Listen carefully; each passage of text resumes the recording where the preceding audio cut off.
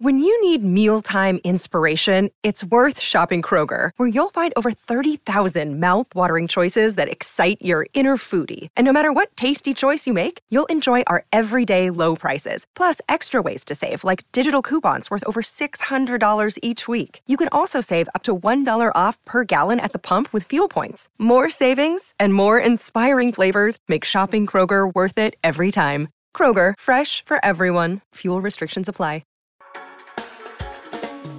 Hey everyone, if you like this podcast, go behind the paywall to get privileged access to the smartest minds in finance. Join the Real Vision community and learn how to become a better investor. Visit realvision.com/RVPod and use the promo code podcast10 to get 10% off our essential membership for the first year. And now to today's episode. The signals are telling me to worry about India as a consequence of the Chinese reopening. India was almost the darling of 2022, and in particular, the darling of the most recent conference in Davos in the World Economic Forum. But India has had a terrible start to the year in the equity market. So why is that? Stay tuned for Steno Signals.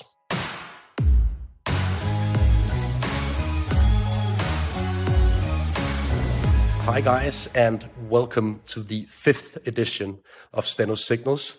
I am still honestly overwhelmed by all of the feedback that we've received, and I'll try to touch upon a couple of the most important questions I've received over the past week in today's show. But we will focus a bit on the side effects of this Chinese reopening because it matters for India. It also matters for a whole lot of other emerging market countries. And that's one of the things that you've been telling me over and over in the comments section. Please recap some of the ideas that you've used so far in the show and try to sum up the developments on an ongoing basis. So let's start with the Chinese reopening and why it matters for India. If we look at the Chinese reopening right now, I would say that it's fair to say that China is open for business. We talked about that last week as well, but we get confirmation in data from surrounding countries that China is actually open. This week, we received data from the Japanese industrial production showing a rebound relative to expectations. And I think we can link that to the Chinese reopening to a large extent, since Japan is exporting a whole lot of goods to China. We also have clear links to the rebound that we see right now in Germany and in German equities as a consequence of this Chinese reopening. But one country is suffering as a consequence of this reopening, and that is India. India has been on top of the discussions, both among the elite in Davos at the World Economic Forum, but also among top investors across the globe throughout the past 12 to 18 months. India is one of the few countries that has performed throughout 2022, despite the ongoing malice across equity and bond markets in the West. And I think the reason was that India was on the receiving end of a lot of investment flows due to the Chinese perma-lockdown. Now that China is open again, we see a squeeze in the long positioning in Indian stocks. And we've seen a further sell-off this week alongside a couple of very interesting stories. But let's look at the fundamentals around the Indian equity case before we move to these stories. First of all, if we look at Indian equities, it's been a clear winner as a consequence of a lack of manufacturing coming out of China due to the lockdown.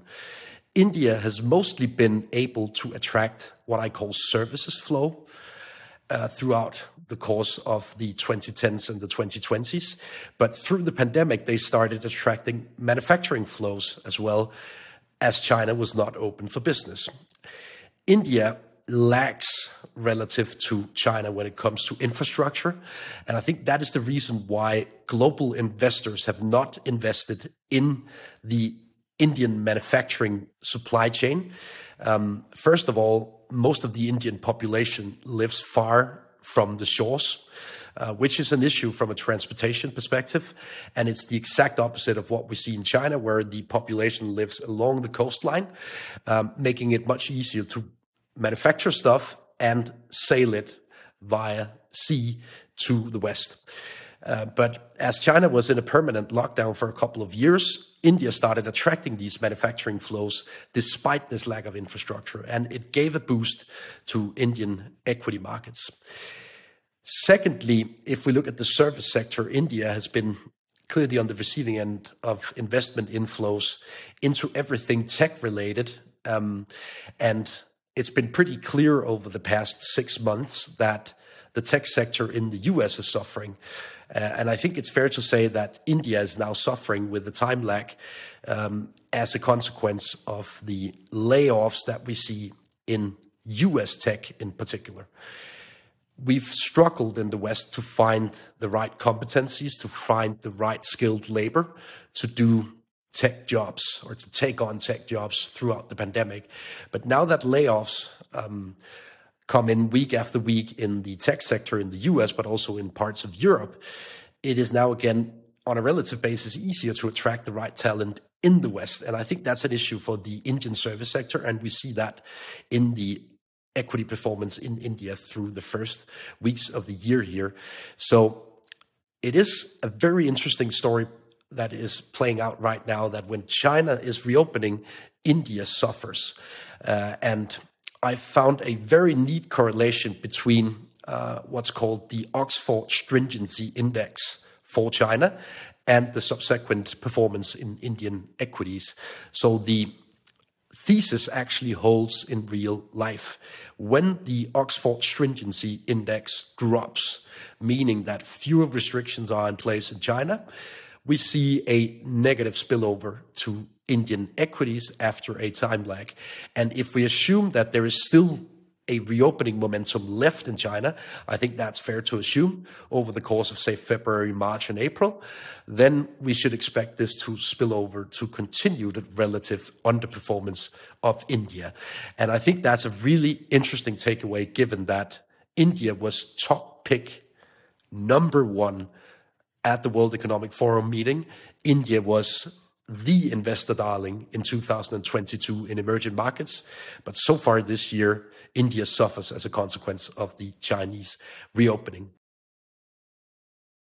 You're a podcast listener, and this is a podcast ad. Reach great listeners like yourself with podcast advertising from Libsyn Ads. Choose from hundreds of top podcasts offering host endorsements, or run a reproduced ad like this one across thousands of shows to reach your target audience with Libsyn Ads. Go to libsynads.com now. That's LIBSYN ads.com. If we look at markets that thrive when China opens up, I'd like to highlight a few odd ones out in that context. First of all, Chile.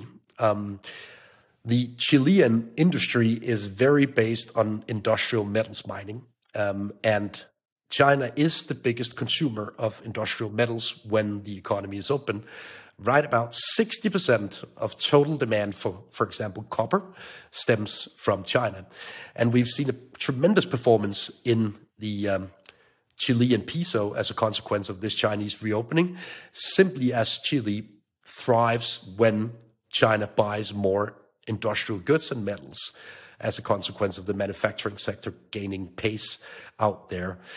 So that's truly positive story for this year. Another positive story for this year is Mexico so far. Mexico is one of the best performing equity markets out there, even measured in US dollars so far this year. And I think China is also a part of that story, since Mexico and Brazil, they typically thrive when we see commodities rebounding. And we've seen that due to the Chinese reopening. So in short, you want to be long countries with an exposure to commodities and to China at the same time, not least in industrial metal space. And that means to be long Latin America and short India on this Chinese reopening in the relative bets in emerging market space. Else, we've discussed dollar liquidity over and over in this show so far this year. And I also wanted to provide you with an update on dollar liquidity after an interesting week in some of the underlying parameters driving dollar liquidity.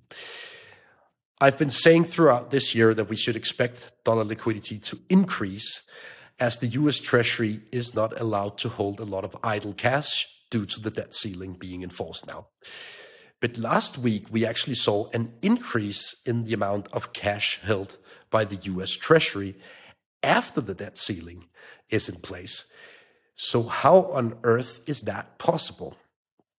Well, I want to emphasize once again that it is possible for the US Treasury to issue new debt through the extraordinary measures that they take. So they can, for example, issue new government debt countered by some of the assets held by the Government Securities Investment Fund, the so-called G Fund. And the G Fund holds roughly 300 billion worth of US Treasuries as assets. So the US Treasury is allowed to issue 300 billion worth of new debt countered by these assets held by the Public Pension Fund. And they did so to a large extent just after the debt ceiling came into force. They issued almost 200 billion worth of T-bills. And in the process of doing so, they also increased their cash holdings at the Federal Reserve. So basically a process that withdraws dollars from the financial system. But there is what I call the double liquidity cushion in the way that the US liquidity system functions. And bear with me because I'm going to get a little bit technical now. When the Federal Reserve sets the so-called Fed funds policy rate, so the policy rate that guides everything from bank lending to mortgages, etc., then they try to control this Fed funds rate via a cap and a floor. And the floor below the effective Fed funds rate is effectively guided by the overnight reverse repo facility. So currently, we still have a lot of excess dollars in the financial system. And unless this floor was in place in the money market in the US, we would actually see a downwards pressure on front-end interest rates in the US due to all of these dollar cash positions being out there. What this overnight reverse repo facility does is that it offers money managers, funds, etc., the opportunity to park dollar liquidity at the Fed and receive collateral in return, and collateral being a T-note, for example, in this case. So last week, when the US Treasury started issuing a lot, the usage of this overnight reverse repo facility dropped by a ton as a consequence of more investable short-term units in the actual private market.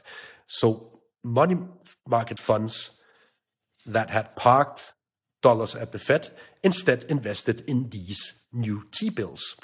So the usage of this overnight reverse repo facility dropped to the same extent as the US Treasury issued new bills. So therefore, net, the liquidity actually flatlined or moved nowhere over the course of the week, despite this buildup of cash on the Treasury General account. This is technical stuff, but it basically means that there is sort of a double cushion in terms of dollar liquidity right now, and ultimately the US Treasury will have to bring that Treasury General account down to zero over the course of the next 3 to 4 months, or at least very close to zero. And that is a liquidity addition. But in times of new T-bill issuance, this overnight reverse repo facility actually cushions the buildup of cash by the US Treasury because the usage of this facility drops when new bills arrive at the market. You're a podcast listener, and this is a podcast ad. Reach great listeners like yourself with podcast advertising from Libsyn Ads. Choose from hundreds of top podcasts offering host endorsements, or run a reproduced ad like this one across thousands of shows to reach your target audience with Libsyn Ads. Go to libsynads.com now. That's LIBSYN ads.com. So net, we should expect liquidity to increase through February, through March. And one of the triggers that we have for this increase in liquidity starting here in the first week of February is the so-called tax refund season. So from 1st of February, the tax refund season commences. And the last couple of years, we've had very big refunds from the US Treasury to individuals in the US. I would expect a smaller refund season this year as a consequence of fewer aid programs and all that. But still, net, it is a withdrawal from the US Treasury cash balance because they simply need to pay out refunds to households and individuals over the course of February, March, and April. This is one of the reasons why you should expect the deficit to be larger than normal during these months. And therefore, you should also expect the Treasury General Account, so the amount of cash that the Fed holds at the Federal Reserve, to dwindle. This is good news for risk assets and equities over the short term because dollar liquidity is a positive tailwind to risk taking. When a bank sits on more dollar cash, they tend to take a little bit more risk on the margin in their own position taking. So bank treasuries will take more risk if they have more dollar cash. And the receiving part in this equation is the commercial banking system. So when the US Treasury draws down on this account, the commercial banking system will be on the receiving end, and hence they will be able to take more risk on the margin as a consequence of this liquidity addition from the US Treasury. Ultimately, be aware that liquidity is still ample in the dollar system, which means that the Federal Reserve will have to continue withdrawing liquidity all the way into the autumn. And last week, I introduced the so-called Waller Rule, named after Chris Waller, one of the members of the Federal Open Market Committee at the Fed. And his rule of thumb is that we need roughly 10% of the gross domestic product in so-called excess dollar liquidity in the financial system. And right now, we are way beyond that. So we need to withdraw 500 to 600 billion worth of dollars over the course of the next 9 months to bring liquidity back to so-called neutral levels, which is a target in itself for the Federal Reserve in a tightening cycle as they are currently stuck in. So ultimately, liquidity will dwindle again. Bear that in mind and stay tuned for updates every single week in Steno Signals on dollar liquidity because it is so important to be on top of the developments in that particular part of the financial system. The last thing I wanted to mention is that we are going to present a new show at Real Vision called Sell Side Meets Buy Side. And I'm very thrilled to be the host and the representative from the sell side in this show on a monthly basis. So if you like the idea of me pitching trade ideas week in and week out here on Steno Signals, I guess you will double like the idea of me pitching ideas to one of the best portfolio managers and investment officers in the world. The first edition of the show will air soon, and I think you'll love it if you love Steno Signals. One thing I'd like to hint from the show is that we're going to talk about how to assess whether a recession is priced in or not in the first version of Sell Side Meets Buy Side. And we'll look into the details around how the yield curve is shaped right now relative to ahead of other recessions. We will also look into equity valuations ahead of recessions in history and whether the current environment sort of resembles what we've seen ahead of the great financial crisis, the dot-com bubble, etc. And what I can tell you is that currently, by the time of recording, we have a cutting cycle of roughly 200 basis points priced in for the Federal Reserve for the second half of this year and into 2024. And 200 basis points worth of cuts is relatively close to what you should expect through a recession from the Federal Reserve. So maybe the recession is already priced into bond space, But the big question is whether the recession is already priced in to equity space as well. And I'll leave you with one chart on the price earnings multiples in the US, in Europe, and in China relative to history. So what you see on the chart is the current level of the price to earnings in the US, in Europe, and in China. And then you see the median value over the course of the entire time series history dating decades back. The US looks expensive on valuation multiples right now relative to history, while China and Europe look cheap. And back to the beginning of the show, we talked about how this Chinese reopening is good news for countries with a link to China and with a link to commodities. So that may be one thing to look at if you're scared of this recession. Invest in countries with a link to China and with a link to commodities. If those two are in place, I think the value is still very decent in the bet. That was all for the 5th edition of Steno Signals. Once again, a great pleasure to host the show for you. I need to remind you that this is just a window into my thinking and into my methodology around financial markets. Remember to do your own due diligence, do your own research. I cannot guarantee that my risk appetite and my risk horizon is the same as yours. But what I can guarantee is that I will take a deep dive into global macro, liquidity trends, and the Chinese reopening week in and week out on Real Vision. Thank you for watching.